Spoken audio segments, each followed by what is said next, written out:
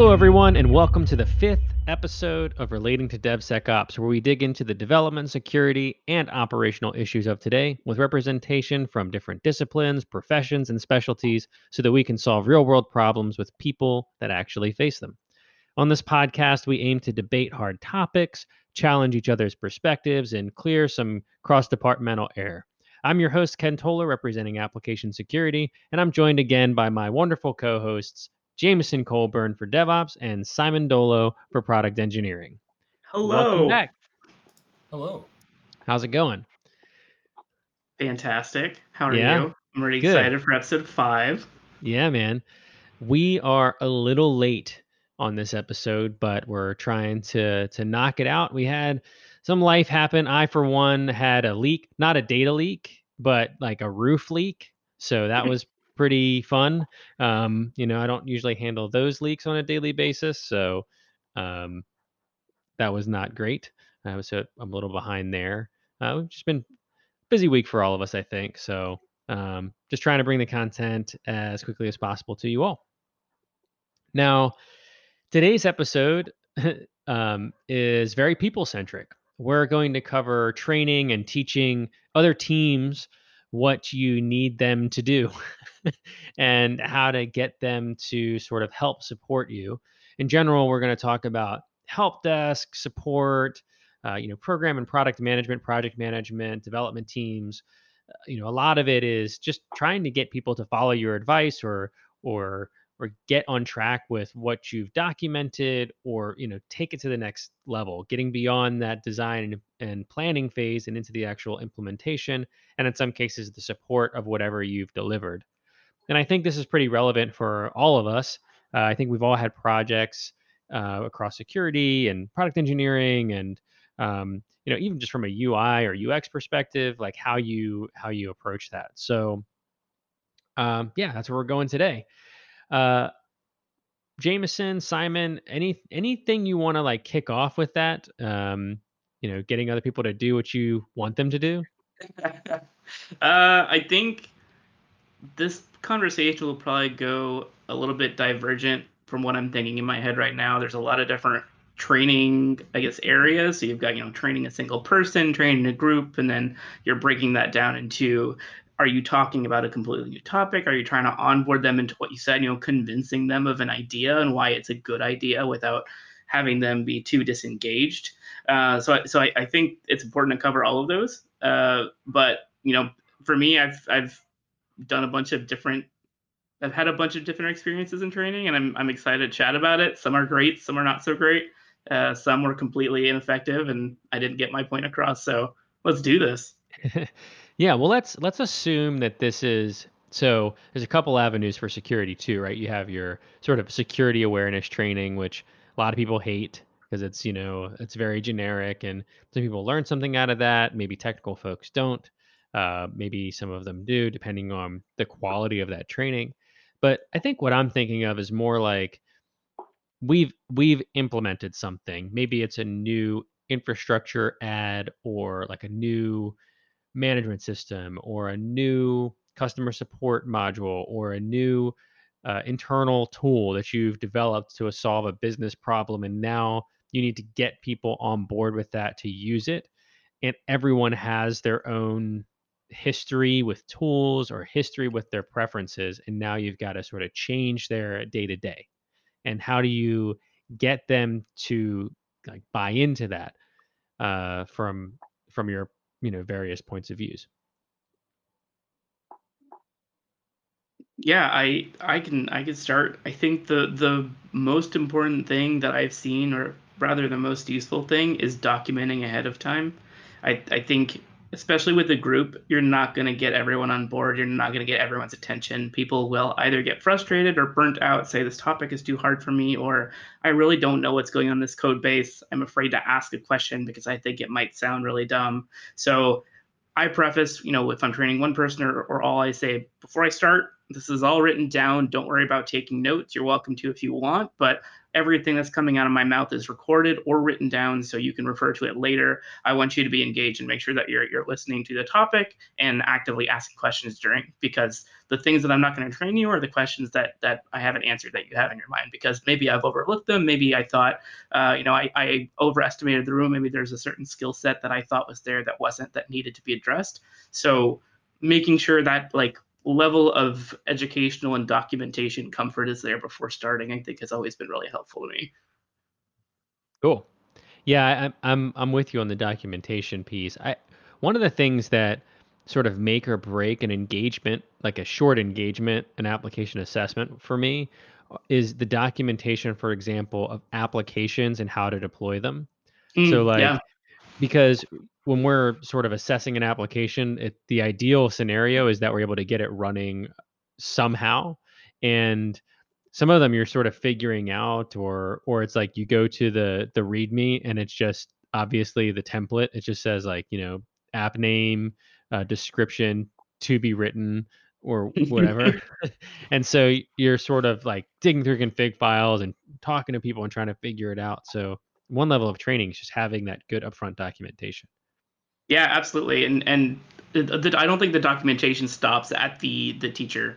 A good example that I'm thinking of right now is the first time I had to help migrate a bunch of stuff to AWS, and there's good documentation. There's good discussions planning on how we should do this, but you're going to have edge cases, and we were finding random things, and the problem was we weren't updating the documentation, we weren't updating the training. So examples like, hey, if you've got like a JavaScript application, watch out, it's not going to work the first time around based on this. You have to do all these little tweaks, these magic little fixes, and then it'll work. And so that gets added to the training, that gets shared and communicated, and things get less frustrating and just easier all around. Yeah. I feel like this is about to go down a documentation path, which is okay. It's classic us keeping on track. Yeah. I was gonna say, like, documentation is pretty critical for success here, but I think the key is really curated documentation.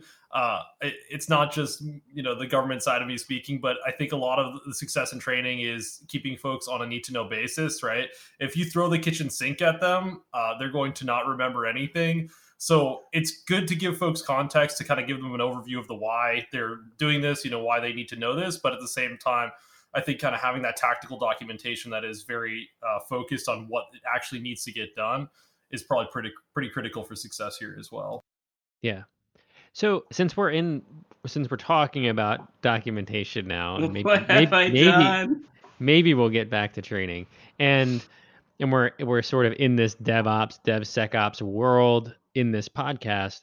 What would you say in a DevOps world, or in like a modern application architecture or development lifecycle, whether that's agile or whatever your flavor of agile might be, how does documentation change for you in that world?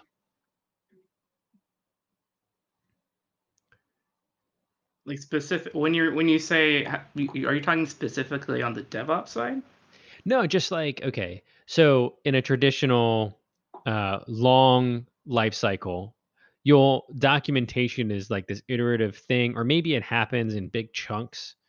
But in an agile world or in a DevOps world where things are automated and things are constantly changing, where do you point people for documentation that is current, or what's your advice on making sure that stays current? Because from what I've seen, a lot of times the documentation might be really good when you first start the application. You have somebody that's this documentation evangelist, they write a good README, they have a good idea, they put things together, the architecture is there. And then at some point when that application becomes less new, the documentation falls way behind because that discipline is not there. So like, can we automate it? Can we, what can we do to make documentation easier to document? Yeah, speaking from applications specifically and product engineering, you mentioned Agile. I could talk about that for years and years. I'm not going to even broach that topic right now, but talking about applications documentation, I think you start out with this phase of not having anything. You have designs, you have architectural reviews. So, you're thinking probably some sort of online share document, whether it be Google Docs or a Confluence page or something like that. And that's where I think you've got this cadence of constant change where you're tweaking database designs, you're tweaking graphs, and people are commenting and being really active on these pages. So it's really easy to keep that documentation up to date. Once you start development, I think that form of documentation takes a pause, and that's where people start focusing on code rather than documentation, saying, hey, we talked about this earlier, like this database is supposed to be like this, and you have a one-off conversation. I'm going to tweak this column and move on. That gets left aside. When you move to actual applications, I think you need to start treating documentation as code. You need to start treating it as a fluid, active piece of your application that will change every time someone looks at your code and looks at your application and makes a change. I found that to be easy. There's obviously pitfalls there. If you look at documentation tools like JavaDoc, that can get really verbose and really noisy really fast, where you're saying, string is a string and it has string capabilities, and that's all that your documentation says. So you have to be careful there. But yeah, you got to keep it active, and you need to be proactive with your team to call that out when things that are happening in your code base are changing and it's not being reflected in your documentation. Yeah, I mean, I agree with all that. The one thing I will say there, I thought you were going down the UML diagram, like sequence diagram route, and I was just like, oh no, what is happening? But the thing there is, I'd say a lot of good documentation tends to get written up front as an app is getting developed, right? Folks do create those UML diagrams. They do, create some very verbose documentation that covers, this is the reason we built this service. This is what it does, right? But then as time goes on, as new features are added, no one's going back and updating those diagrams, updating that documentation. So the thing I've always seen the most success with is, and I know we kind of ragged on the README MD earlier, but it is with the documentation living closer to the code, you always end up in a better place where at least it's at surface level. Like every time you look in that repo, like that's in your face. Yeah, my README MD sucks. Like maybe I need to fix this. Whereas if it's buried in a wiki, no one's visiting, right? No one's ever looking at that unless some application security engineer or someone comes in to try to find something or troubleshoot something.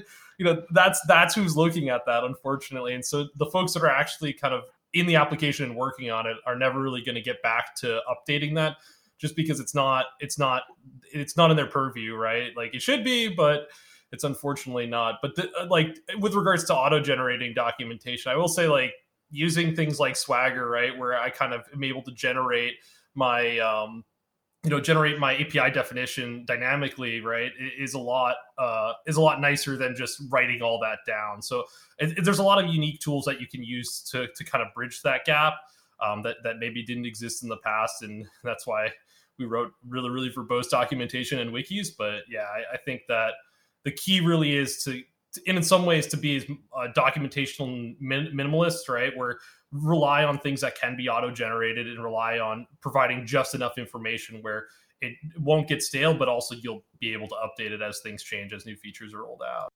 Right. Yeah, I like Swaggers as well. Now, keep me honest here, but like for Swagger, in order for it to appear in the documentation, that has to be written in the code, basically, right? It has to be annotated essentially in Java, right? So I think that's great as long as development teams are always annotating the Swagger, which for me, it's sometimes I'll discover like these hidden endpoints because everyone's sort of going off of the Swagger, and then you're all of a sudden you're like, wait a minute, like this looks like it's creating a API endpoint. Where did this come from? And then you don't have that. So it's like it's just as important at that point to ensure that code quality component is including documentation as part of what's being looked at. And I'm really surprised that your first reaction was, man, I really hope these Swagger endpoints are super verbose, and not, man, I hope these Swagger endpoints are really well protected and not shared with people, exposing certain request paths they really shouldn't be seeing. I never said that they should be verbose. I just said the documentation should be complete. I think that when you're talking about like if for example, if I'm saying, hey, I need to know, I'm doing a dynamic test or a manual test, and maybe I don't have access to the code, I want to use the Swagger. And then I'm looking at that as the full scope of the application. And if that's not provided to me, or if I don't have access to the code to recognize that it's not complete, then there's a problem with the documentation, right? So that that's not a security issue though. And so if I'm looking at, to Jameson's point, like if I'm looking at that app and I'm the only one that's touched it in a while because no one's touching it except security, that might not be a finding. And is that a security finding that there's not a Swagger annotation? Maybe, you know. Those endpoints, Ken, they're called Easter eggs. Yeah, found an Easter egg. Like I get bonus, like my bonuses for security engineers should be based on Easter eggs. How about that? I like it. I'd support it. Okay. So yeah, I mean the documentation piece I think is really important to try to automate, but it's not going to catch everything. I do like the point of it being closer to code. I mean I do definitely realize that Confluence pages like get outdated really quick. Almost as soon as you hit save. Yeah, it's like immediately a tomb. Yep. Yeah. And then there's another Confluence page about the same app like a year later that gets popped up, and then that's your new normal. And it's just marked V2. And the original one is it's not even marked V1. Yeah, so let's try. Maybe we can try to take the documentation thing and bring it back on track to training people. For that, I sort of we sort of went down the path of documentation because it was like, how do we teach people to do the things that we are creating for, or to work with the things that we are creating for them. And for me, that's always, how do I ensure that after these vulnerabilities are discovered, how can I teach development teams or product engineering teams or DevOps teams to make sure that mistake doesn't happen again? And for me, that's sort of documenting the appropriate way to make a remediation and making sure that that's in some kind of secure coding guideline or something along those lines. But sometimes what I find with that is that a very verbose secure coding guidelines document is not always referenced. And so it's only as good as who reads it, right? If I have a 30-page secure coding guidelines document, it's a guideline. It's not necessarily something, it may not be something that we test for. So how can I make sure, or what format should I try to engage product engineering teams in or DevOps teams in that will be more effective than a wiki or a document? Again, I think it goes all the way. It still goes back to automation. You've got that, what you're doing, why you're doing. Here's the limited information I need to pass to you, and from then on, the more and this is definitely speaking selfishly, but the more you can do hands-on and the more you can try and mess with something yourself, I think the faster you can learn. And if you're talking about applications, I think code labs are a really good example of that. Having something that you actually have to physically walk through and code through, and you'll identify things that are out of date. Something will stop working, and that'll force you to ask questions and say, hey, like, why did this fail? Discover that failure, and you're self redocumenting, self-training, and working through it so the next person has a better experience than you. Yeah, no, that makes sense. Other things I found success in is just like different formats of training. Some people respond better to video. Some people respond better to reading documentation. I had one mentor back in the day who would like read Microsoft manuals, and that was the way that he learned like the latest Active Directory or update or whatever it was. And I'm like, I do not learn that way. I personally, I like videos. I like the engagement of them. So that's better for me. But what are your preferences? How do you guys typically pick up security guidance or engineering guidance? I'm like in that same category. I read white papers, right? Definitely my preferred way of learning things is reading. So I'm probably in the same category as your mentor there. Borderline crazy, pour myself a nice drink and sit down and, cozy up with a white paper, Oh my God. Yeah. I don't do Go ahead. videos that well either. I'm a Yeah. reader. I want to be able to rabbit hole at my own pace and for what's interesting to me, which is funny because we're doing a podcast. We're talking about really cool stuff, and like to me when I watch videos, just fast forward. Just tell me what I need to know so I can move on. I will watch videos at like 2x 3x pace just so I can hear them talk faster. Yeah, Yeah. I was about to say the same thing. Is audio and video to me is like 2x pace, right? It's getting that surface level understanding of something, and then I'm going to deep dive it as Yeah. as I see fit. Well, that's what I mean, right? Is that the video for me is always like how I can consume a lot of technologies quickly. I can fast forward through it, like a training video or something. You can just watch it and get that surface level knowledge, and then things that you're picking up there, it's like, okay, now I use that manual or whatever as a reference or to dig into, and then I can go and read that with some context. But for me, technical manuals without like having that initial level of understanding or context is really hard for me to like wrap myself around. I need that like initial hit, I guess, um like content. I like talking to people about it first. So, James and we had like long conversations about HashiCorp Vault before I ever dug into the documentation about it, right? And Yeah. so, but I needed that like initial conversation with you to feel like, why are you excited about it, or, that kind of thing. Cool. So I'm never building IKEA furniture with Ken, is what I'm hearing. Yeah, I was thinking the same thing. I was also picturing myself like in a reInvent talk, and I'm like, I'm sitting there, I'm very anxious. I have to listen to somebody at 1x, right? It's just not Talk faster. Yeah, exactly. I mean, anyone that knows me, I talk way too fast. Even right now, it's like a conscious effort to make sure that I'm enunciating everything and talking at a regular pace. Man, I'll build IKEA furniture. I read all the documentation for IKEA furniture, man. It's pictures. It's great for security. But Yeah. yeah, I mean, getting back to training, I think one of the most impactful things you can do with training is not have experts train people. I think that it's good at like the first level of delegate somebody, right? Have the person that is a subject matter expert start to impart that knowledge on them, but then have them train everyone else, right? Because an expert is going to make a lot of assumptions around what people know, and I think if you can kind of get that one-on-one training, you can really get someone well understand well what you're trying to articulate, what they need to know. They can know, like, think of thoughtful questions that kind of give feedback to that expert, but then also they kind of build that full spectrum of knowledge, and then when they go and train on it, they'll kind of understand that, hey, these are the similar things that people are maybe not going to understand. These are the things that are confusing.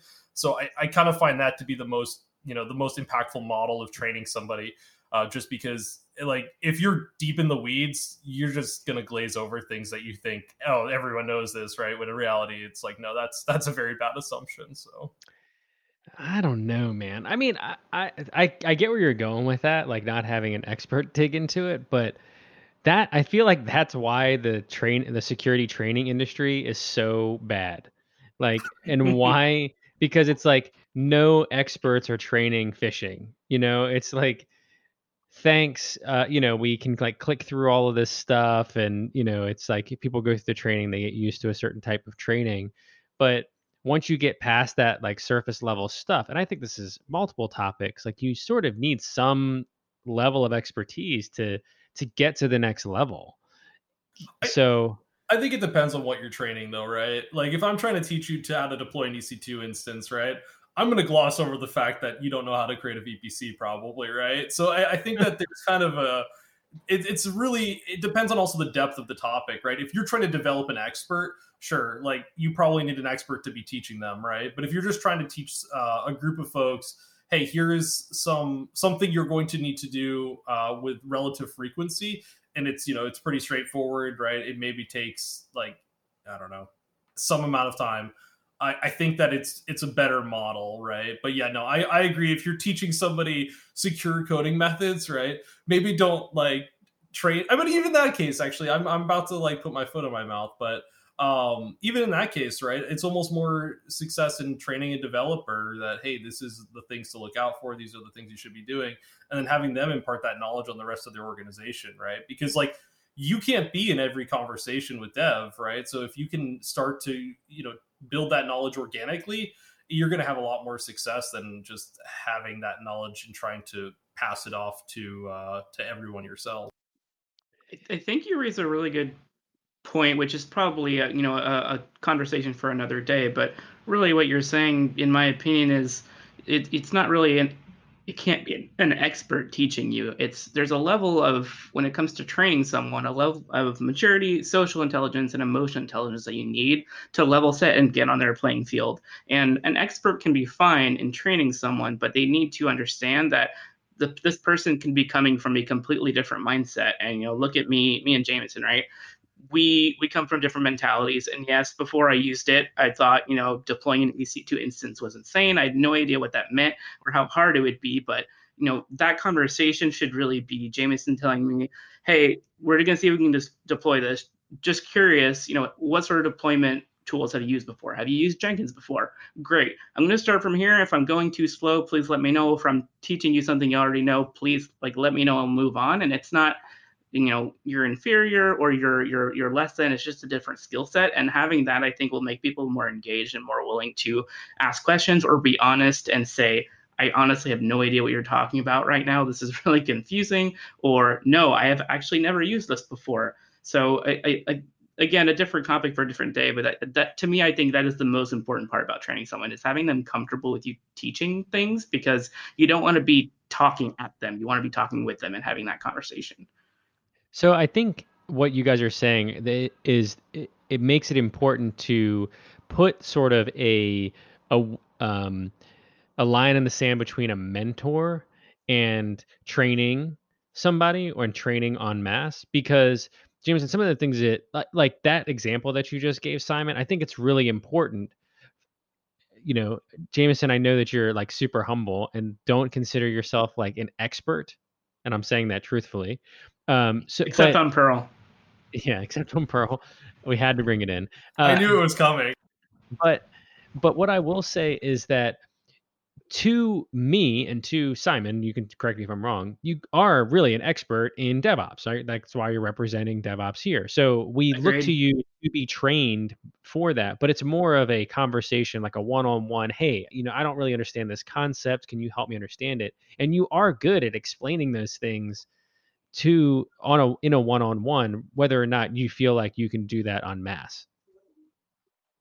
No, yeah, I mean, that makes sense. And I guess my perspective a lot of is more in the case of training en masse, right? And I think that is kind of a different level, right? Where you're trying to disseminate a lot of information quickly so that you can roll out new product, new feature, whatever.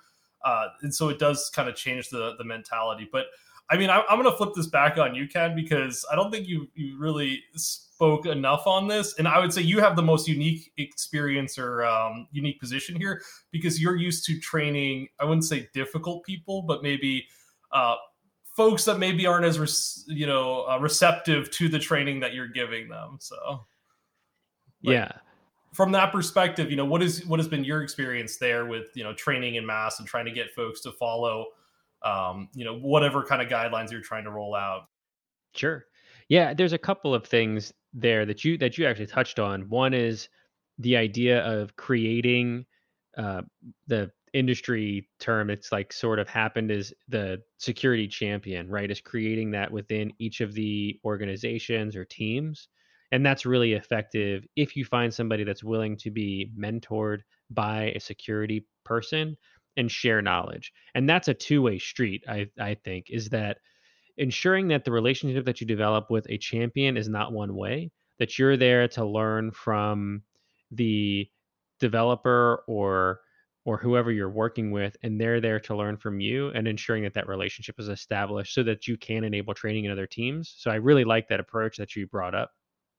And then training like a group of people, I think, is just really important to know your audience and whether or not you are able to adapt to that audience. I will say that sometimes I'm not that good at it. Like there's a certain level of technical knowledge I think you need to have certain security conversations. And sometimes it's hard for me to roll that back. You're right. I do make some assumptions when I'm going into sort of a product engineering team to that when I talk about how to remediate something in their specific language, that they're going to understand that. But I've had surprises there where someone will say, I've never heard of that method in Java, right? Or I don't even know what cross-site scripting is. So, and that's something that I've learned to like try to navigate by bringing that up front. Like, hey, we're going to talk about these things today. Just let's get it out there. Like here's like the definitions that I'm there. Sometimes I'll ask people like, how many people are developing in Ruby, or how many of you? No. I knew I'd get a reaction there. Then you like, walk away. Yeah, I was gonna, but how many people, just trying to get. I think it's important to start all of your sessions with determining who you're talking to. That's not always easy. People don't necessarily like being called on or admitting anything or engaging with you, so it's hard to do that. But I'd like to try to get a sense of the room. I do that talks too, just to try to figure out like who I'm talking to, because sometimes that can adjust how you're going to present something. I will say that because I like videos and I like consuming videos and consuming content, I try to do different formats. So I will document things. I will do demos and record them. And I will, like, we're doing this podcast, people are consuming this a certain way. So I think that it's important to, if you have time, to get as many formats as you can to get to as many people as you can that may learn differently. Gotta know your audience. Yeah. Does that help? That makes a lot of sense. I think that's the title of this podcast. Know your audience, or at least this episode. Because I think that's when you're training people, that's really important.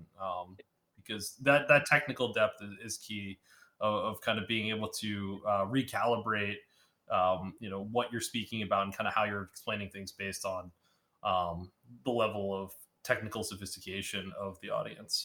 Yeah, I will. There's gonna be like one listener. It's like, don't know your audience. I am curious to, when it comes to the topic of training, how the two of you feel about training people when there is a portion of your training that includes talking about legacy applications and the choices that were made behind those applications, and essentially starting with an apology. And at least that's how I start. I start like, I'm sorry, I'm about to talk to you about this horrible topic. We have this application that crashes every day. We can't fix it for these reasons, but you need to know about it. So let me share this pain with you. I'm curious what y'all think about that. Like from a not insulting people that have worked on it. Yes, I am a full advocate of blameless culture when it comes to applications. By the way, if you've written code and it's 6 months later and you don't think it's total crap, you're kidding yourself. That's not a thing. I think you just classified under known issues. Yeah. It's just the topic at the bottom, known issues. Exactly. It's just part of the user manual. And you hide it in a V7 Confluence page somewhere that no one will ever find, especially security. Exactly. Man, that's a good question. I think that's a cultural thing because, you're about, like you said, you're about blameless culture. It's sort of, you will find everywhere somebody sees something legacy, they want to reinvent the wheel, or security comes in, they're like, why would you do it like this? And part of this podcast is trying to peel that back a little bit too, because really we're all guilty of, I mean, I'm definitely guilty of having done that, right? Yeah. I think we're all guilty of sort of being like, why would you do it this way? And it's important to step back and say, I'm sure there was a reason that this went in this way, Oh, and right at the time. Yeah, because I don't think that if it's a glaring mistake or issue, or just like a badly designed application or policy or whatever, that Or you've people got are a deadline. yeah, You got to make compromises. no one's gonna fight no one's going to fight you on the fact that it's a problem. Most of the time when I talk to people about legacy apps, it's the way that you described it. You're like, I'm sorry about this. These are all the reasons that this happened this way. This is where I think this came from. This is what we're trying to do to fix it, or we can't fix it, or what can we do? And I think it's important to be honest with your security team about it, because they can help you mitigate those risks in other ways, even if you may not have the manpower to like overhaul the application or start new or start fresh. Yep, and if that communication vessel is, again, know your audience, I think it's a lot easier to level set that. I can't tell you how many security sessions I've had to say, again, I am so sorry. This is not happening anytime soon. I understand it looks like, I'm holding some dynamite in my hand, and I'm just saying it's totally cool. It's going to be for a while, and I'm sorry about that. I apparently keep going back to explosions on this podcast.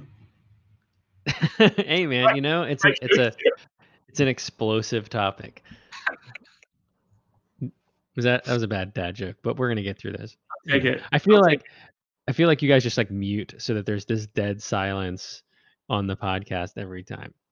All right, but look, I mean, we've talked about documentation and training.